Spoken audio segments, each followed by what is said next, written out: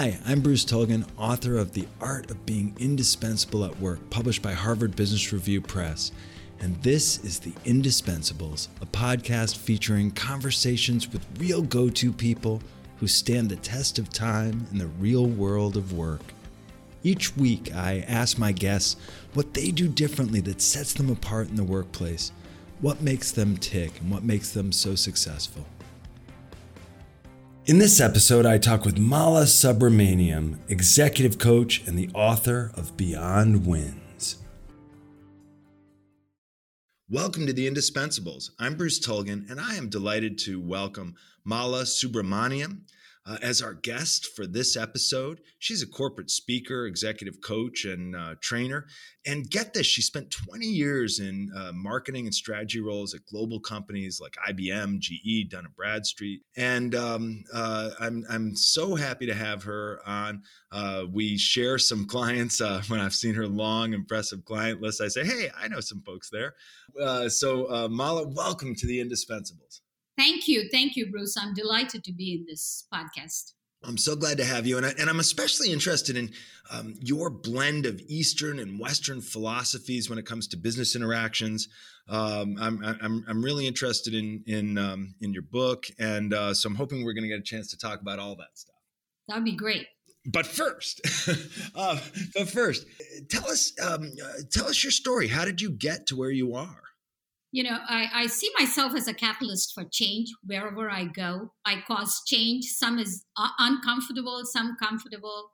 I myself, have experienced change. I was raised in India and I came here and I went through an MBA program and I lived in the East Coast, in fact, in New Jersey. And I'm now in San Diego. So it's like coming to another planet altogether. After my MBA, I was in banking, that's where I met my good friend Joan, who taught me a lot of things, basic things. When I came from India, I was pretty naive. I didn't know anything about the United States. So I was making a lot of mistakes. For instance, when people ask me, where did you go to high school? And I would say, I went to a convent. And what I meant was a Catholic school. And, people say, convent? They say, wait, are you a nun? That's what, I kind of feel that they knew that I wasn't a nun, but that I was making a mistake and people would laugh. But Joan basically explained to me the difference between saying convent and a Catholic school. Sorry, when you say Joan, you're talking about Joan Capua, who, for listeners, was a guest on an earlier episode of The Indispensables. Yeah, she was a colleague of mine. And 5 years in banking, where the banking, I did market research and marketing. And that is the field that I went into because the bank felt that I didn't have the look for a lending officer. They were looking for a typical person, and I didn't fit that category. Wait a minute, a typical person? What do you mean? In fact, the person in HR at that time told me I don't have the Nordic look. And they were looking for, I think, a white male, a pinstripe suit. And although I did very well in the credit training program, they didn't think that I qualified for being a lending officer. But it turned out good because everything that happens in life, something good comes out of it. I landed in market research, which is actually in my heart and soul. That is what I love, doing research and developing strategies, making changes to the company. And after I left that, I moved into Blue Cross and Blue Shield. I was the first marketing person there. And I introduced a lot of concepts there. And very quickly, in 10 years when I left Blue Cross, I was the director of strategic planning and competitive intelligence and change management. I helped Blue Cross transition from a traditional to a managed care. And I also helped them with customer service. They had multiple customer service lines and there's a lot of confusion. People just hated calling Blue Cross. I helped them streamline it into one customer service line, 1-800 line. And so that was the accomplishment there. When I left Blue Cross, I had been certified as a strategic planning and change management. So I taught for a year, freelanced, went into a visiting nurse, which was my best job because there, the goal, and that's what I love, the mission of the visiting nurse was to help people. And these nurses, whether they were paid or not, they would spend the time with the patient when they went home. So this was a home care. And I loved that. Although I didn't get that much money there, I still loved, and some of my best friends are from the visiting nurse. And from there, I moved to Dun& and Bradstreet, where I was an AVP of competitive intelligence. And there I helped Dun& and Bradstreet, which was struggling and the stock price had gone down quite significantly. Some of my research helped them realize that they need to automate their credit information. They cannot have those reams and reams of paper. If you remember a long time ago, that's what it was, stack of paper. And I helped them. And with my help and the research that I provided, they actually bought Hoovers. And that really set them on a path to success.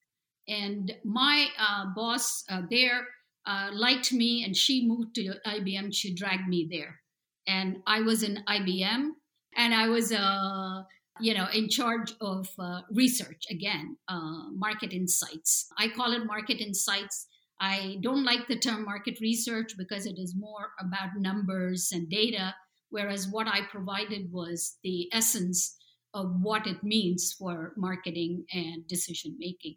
5 years at the end of the IBM, what happened was when they laid me off, usually people got uncomfortable and laid me off because I was asking for too many changes.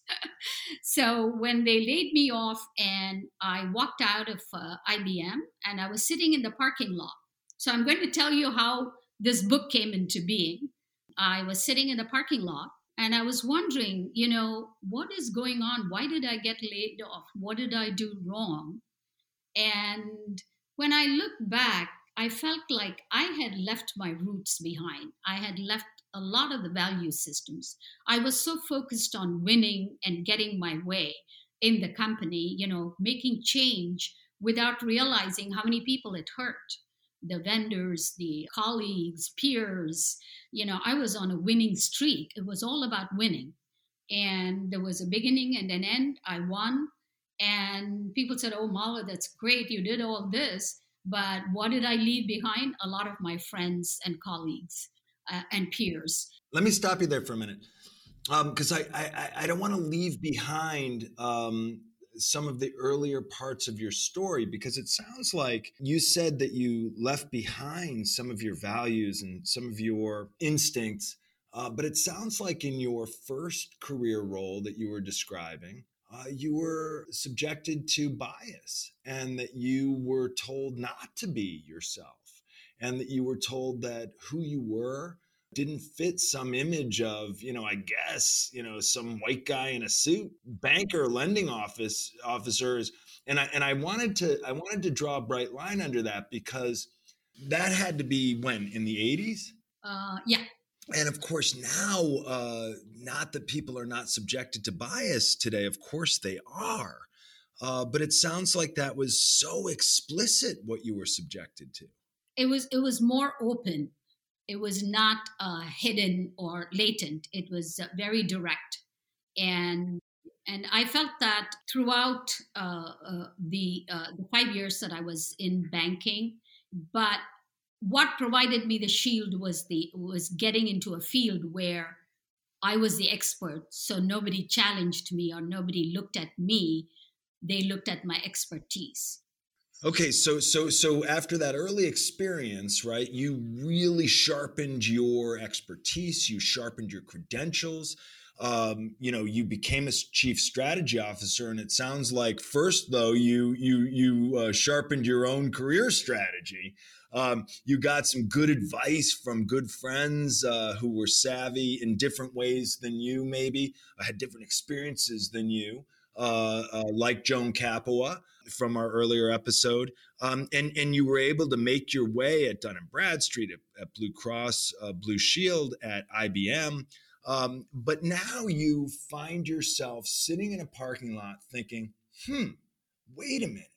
Here I was on a winning streak, but it sounds like you're saying almost like you were winning too much, or you were winning the wrong way, or you were winning at the expense of your relationships. Exactly. Because I think what I felt was I lost my balance. See, because you work on getting long-term results. At the same time, you want to maintain your relationship, because your relationships are the ones who are going to yield the long-term results.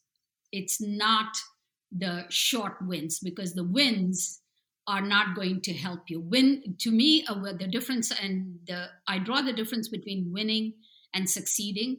Success is a journey, it's a long term, there is no end. Whereas a win is like a race. You start and you end, and you got the whatever it is that you wanted to achieve, and you are not concerned about who is behind in your race. You are only trying to reach the goal. And it's not that I was vicious or mean or mean spirited. It was more, I was so focused on achieving the goal that I forgot what was important. And so here you are, you're sitting in the parking lot. Now put us in the parking lot there. Where were you? I was in Westchester. Westchester, New York, in the parking lot at the IBM facility there. They escorted me out and wished me well. And I was thinking, okay, where do I go from here? Because I've been in all the big companies. Now, IBM is the ultimate. And it was a good experience for me. I learned a lot in IBM, and I loved working there. And I'm here sitting outside. Where do I go from here? What do I do? And that's when I realized, hey, Mala, you've forgotten your roots. You're here, and there are not too many friends left for you to call and see what you want to do and where you want to go. So, what did I do wrong here? And that brought me to the realization that every day in the company, I was negotiating. It was actually a negotiation to get projects done. And I outwitted everybody.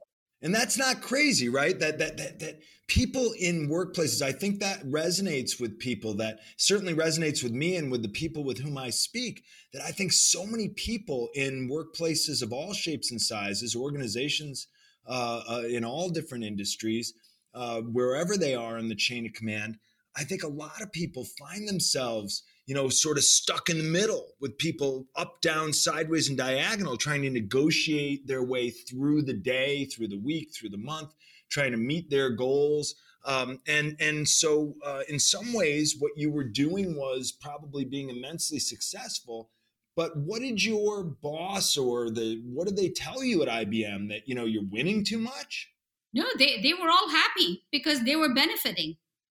Because I was not in my win, I wasn't focused on getting titles or promotions or compensation. I was so in the race, the rat race to win, that I wasn't, so I didn't make anybody uncomfortable by asking for a promotion or asking for higher compensation, anything. So they cheered me on.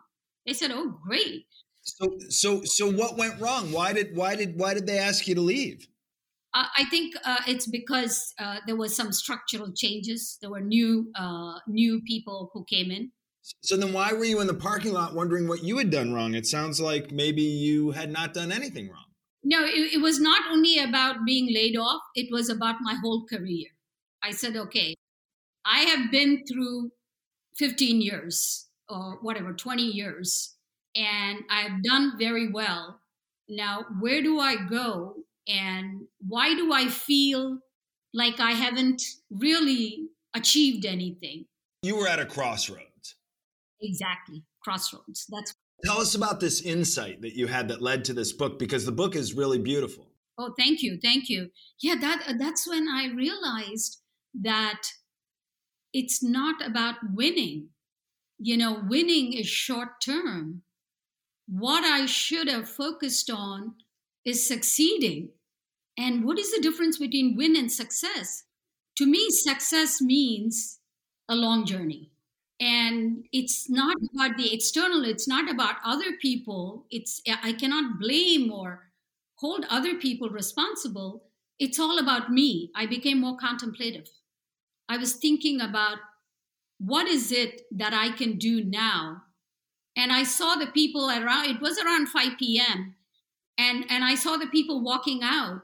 And Bruce, I actually wanted to go to everybody and say, hey, think before, this is kind of a, don't fall into this race. And if you think long term, and if you think about success, you're going to be better off, and the company is going to be better off. Because the company, then, if you are thinking short term, then in the larger scale, the company is also looking at short term profits. It's not thinking about long term things. So I realized that I need to, start teaching this to everybody. I need to spread this word. And my Indian roots, India is all about relationship. And whereas the United States is all about transactions, it's very transactional. India will not even engage in a negotiation if they don't know you. So they have to build that relationship. So I said, okay, now I need to teach this difference. And so I have to go beyond winning and succeed. And I called it. So then I said, what do I call this? Every day that I was in corporate America, I was actually negotiating to get the work done, but I was negotiating very aggressively and offensively and got my work done. And I said, okay, now I have to teach people how to do it in a way that you build the relationship and you focus on long term results. It sounds like what you're saying is that what you started to realize was that relationships and real success are more of a long game.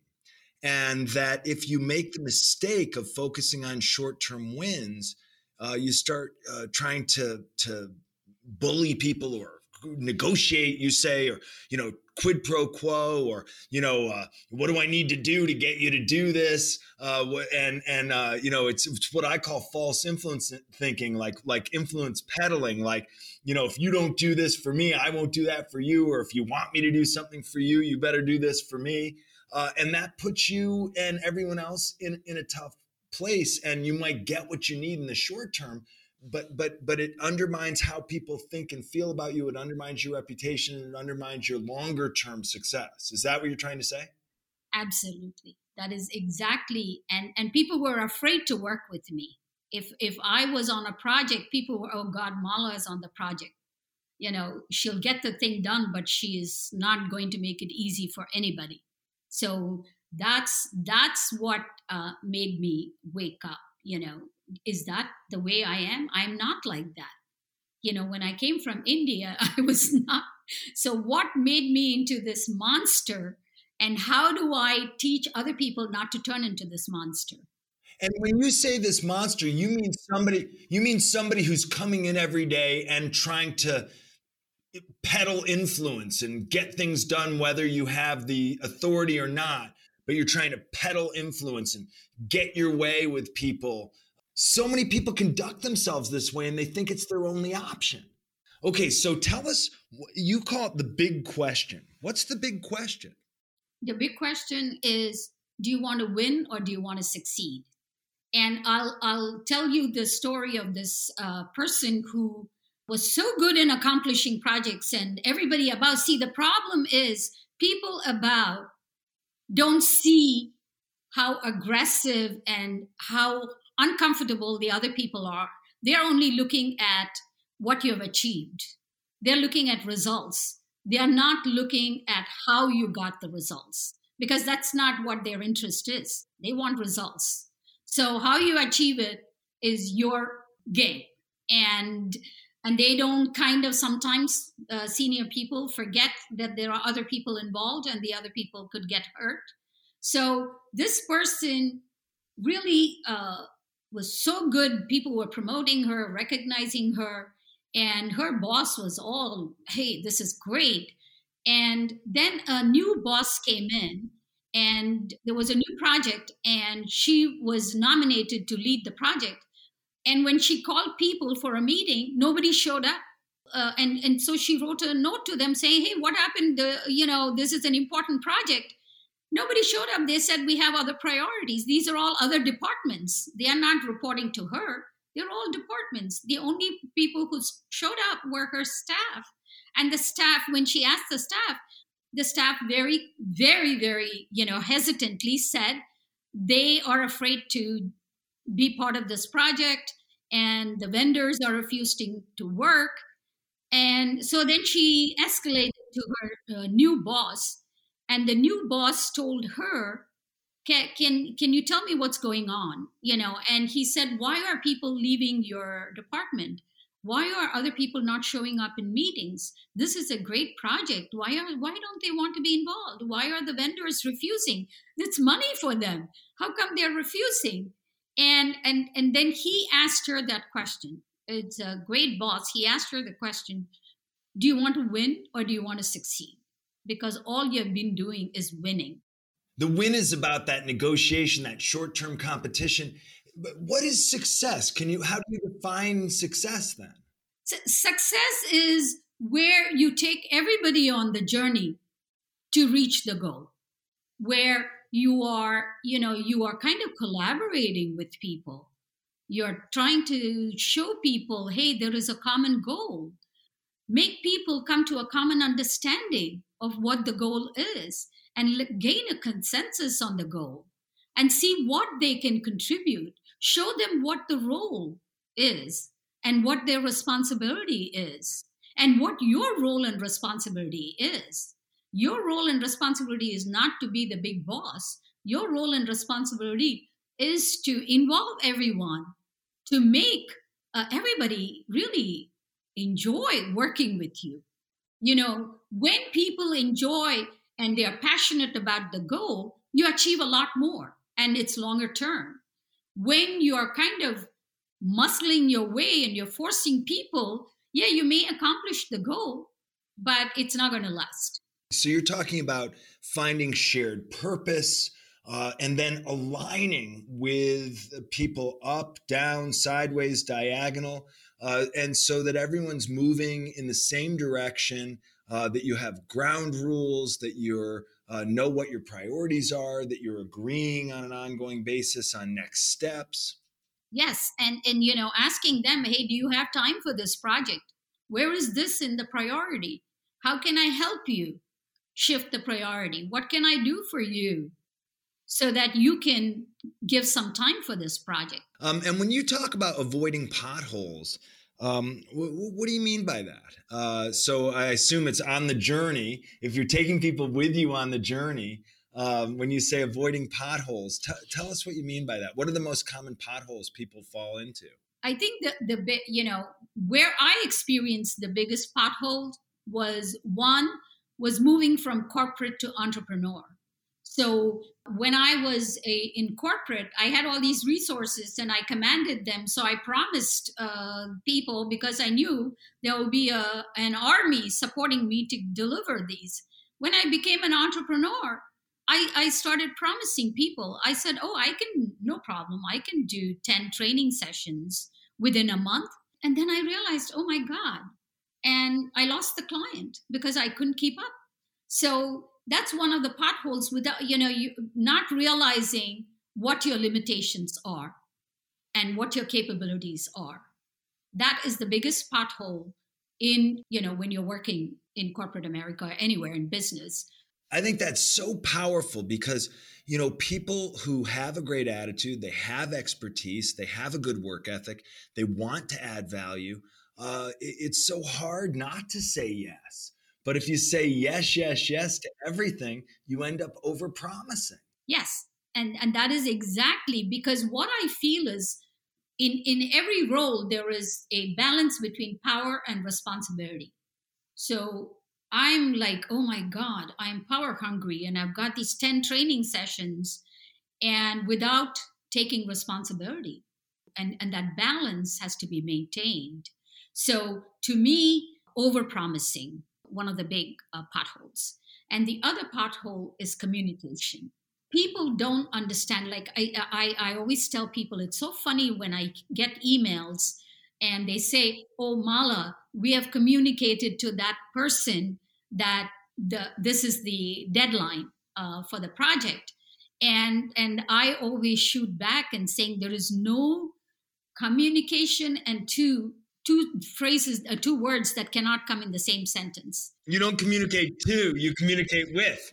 With, yeah, exactly. And a lot of people don't understand that because, and and this person wrote the ball is in her court, and I said no, the ball is hanging in midair until you come to a common understanding, until you affirm that that person understood what it is that you're asking. You're sending a one-way email, and you know what happens to one-way communication, saying, "Hey, this is we I need this by this thing," and the other person has not affirmed it or even asked you what it is and what needs to get done, and you're assuming it's going to get done. No, it's not. And this is something that I use in all my classes, Bruce. The traffic signal. I compare traffic signal to the levels of communication. The red light is tell. When you tell somebody, a red light means you stop. They can only react to it. If you tell somebody, "Oh, your customer satisfaction has dropped to 70% from 80," then people can only react. And the middle is the yellow is the message. You're giving them a message. You convey a message saying the customer satisfaction has dropped because we are not, our telephone system is lousy, because people are saying we're put a hold for about 5 minutes, and that is conveyed. The communication is when you kind of convey the message and the other person makes sure that the other person understands it, and you have a dialogue, and then you come to an understanding of what the real message is, and then move forward. Like, for instance, in a traffic signal, I don't move forward when I see the green signal. I make sure that nobody else is violating the traffic rules. If the person on the left decides, okay, I'm going to rush through and get past, and crosses and makes a left, and you're going forward because the green light is there, that's a collision. And that's what happens in 95% of so-called communications. There is no shared understanding. So in negotiation, before they start negotiating, people don't spend the time to understand the problem and come to a common shared understanding of the problem. Before they come to a problem, they start coming up with options and all these negotiation techniques. And the way I realized this, I taught client satisfaction, client relationship and presentation techniques, and also soft negotiations to employees and Cognizant.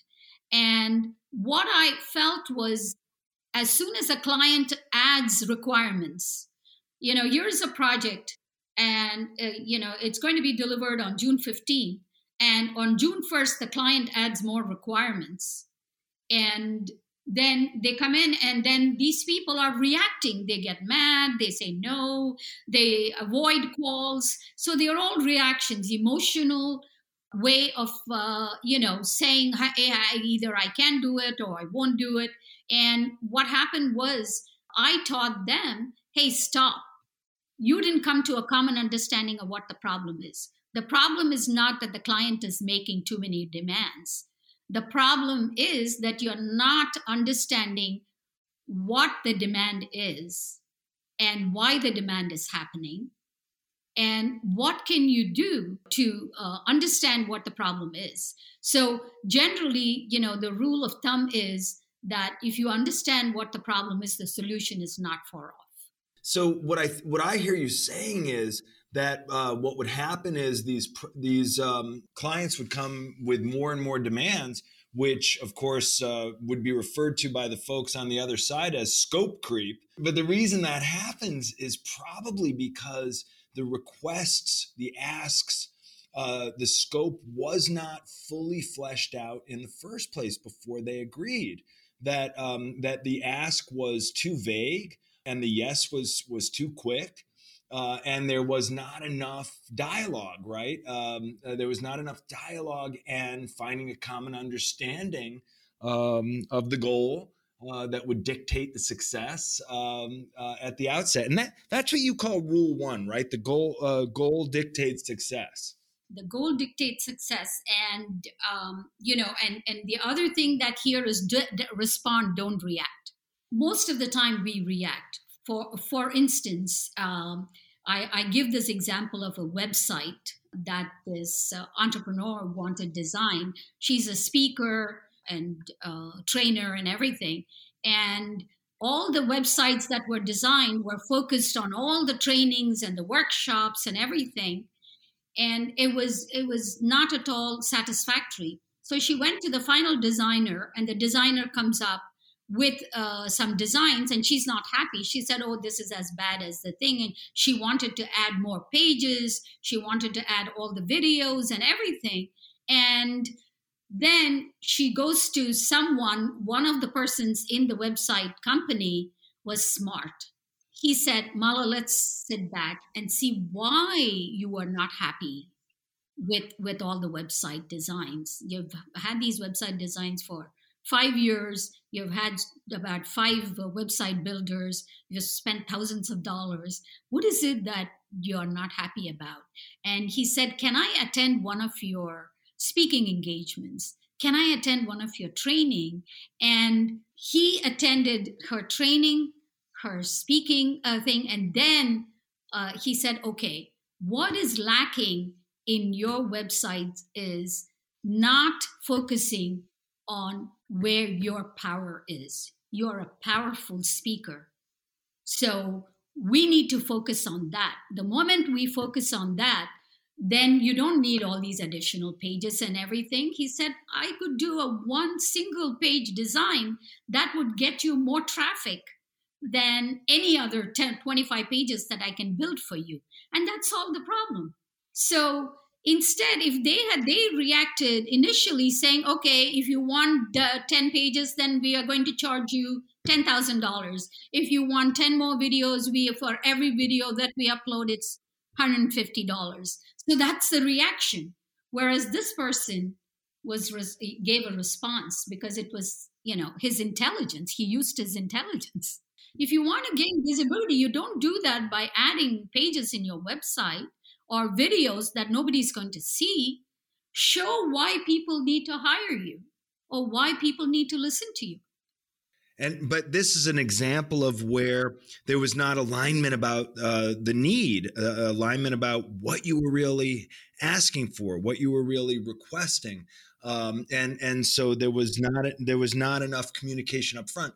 I often find one of the things we find when we look at communication in the workplace is that there's not enough work done up front. People don't slow down enough at the outset to make sure that they're aligned before they move forward. You can drive 100 miles an hour. If you're going in the wrong direction, you're not getting anything done.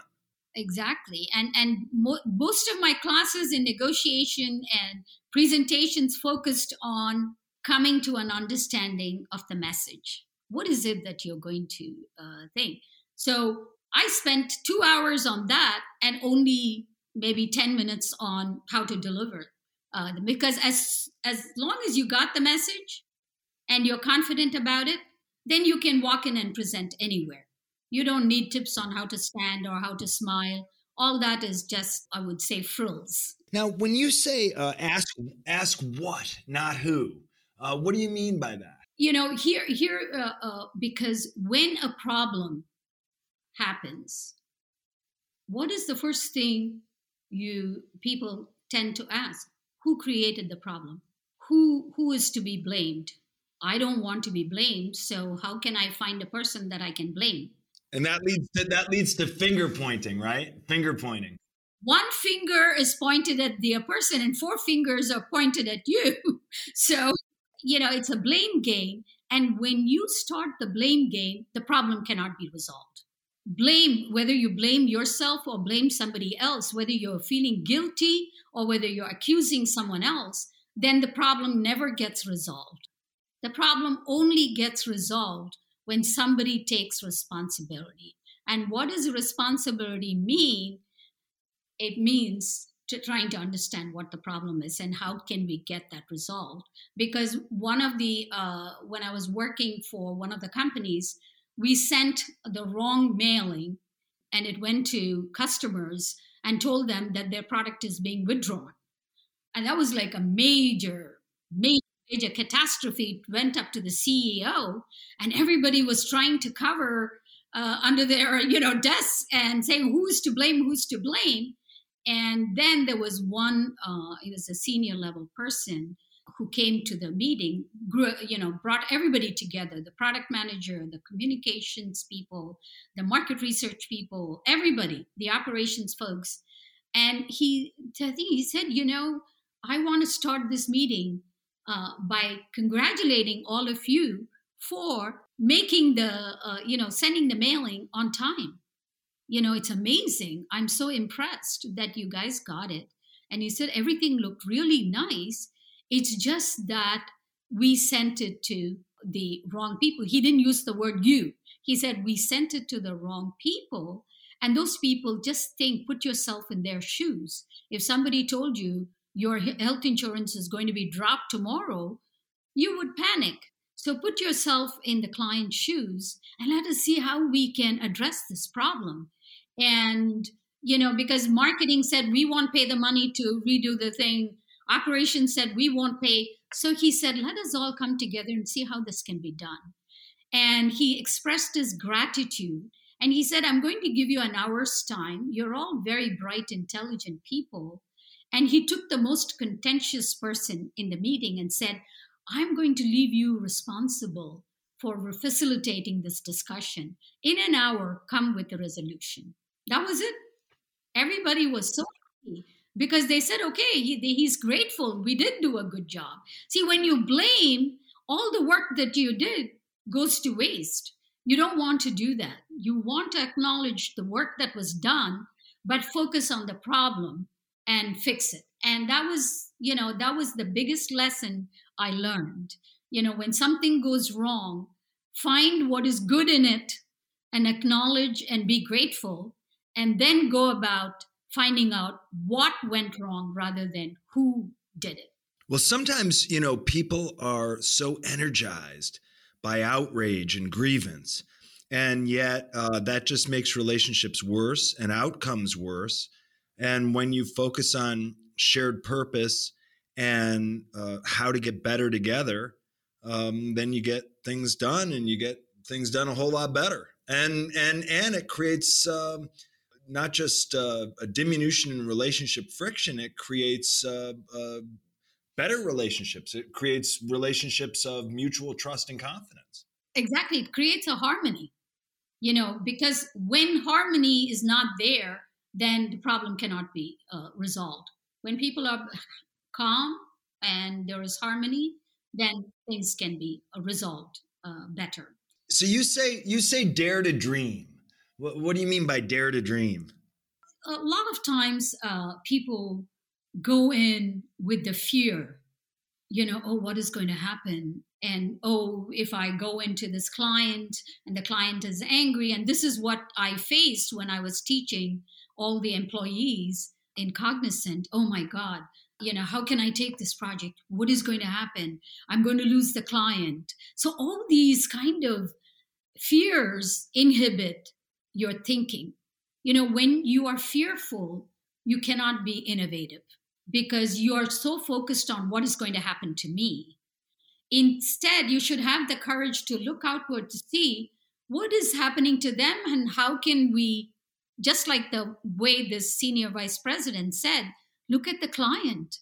How can you help the client? That immediately made us all innovative. So the dare to dream is basically motivating people to think beyond their fears and look for something good. One example I give, it's a basic example. This person is afraid of sitting in the middle seat in a flight. And she had to make a long, flight to an international from the United States. And she was so afraid. She said, "Oh my God, if they give me a middle seat, I'll have to cancel the appointment. And I don't care if I lose the client.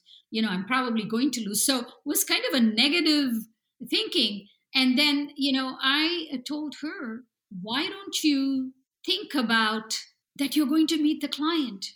You're going to have a great time, and that the airline is going to give you the best seat in the flight." Go with that hope. Because when she went with the fears, the agent basically said, "Ma'am, we can't make any changes for you. You can only book the seat 24 hours before. We cannot." When she went with this hope, this dream, and I said, before you go talk to anybody, take a nice long walk, listen to some inspirational speeches, do meditation, whatever it is that will balance your mind. And she called, and the agent said, "Hey, you do have a lot of miles, you do travel, so we can put you in the business class. And would you like that? Is it okay to use your mileage?" And she said, "Use my mileage? Oh my God, I'm willing to give you money too."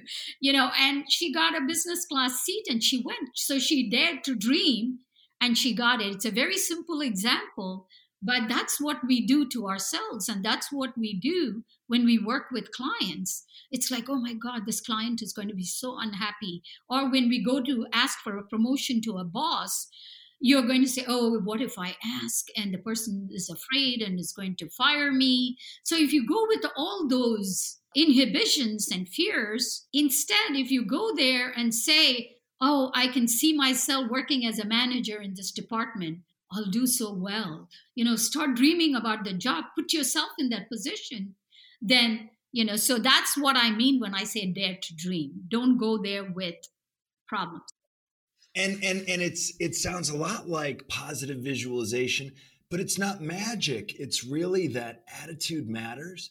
What you imagine matters. What you see ahead of you matters. What you try to visualize and achieve has an effect on where you end up. And so it's in some ways that's where maybe Eastern and Western thinking meet up, is that, it's like the power of positive thinking. Norman Vincent Peale meets up with some of the great wisdom from Eastern philosophy. So as we're nearing the end of our time, what's your elevator pitch for if you were to tell somebody, "Hey, here's my best advice for you." Like if you're in an elevator and somebody needs some career advice from the bottom floor to the top floor, what's your best career advice for somebody to take away? The best advice I can give is it's all about your mindset. It's not about the external. You can control your mind. You cannot control anybody else's. So you go and attend all these negotiation techniques and how to outwit the other person. It's all focused on the external. Whereas what is important is the internal.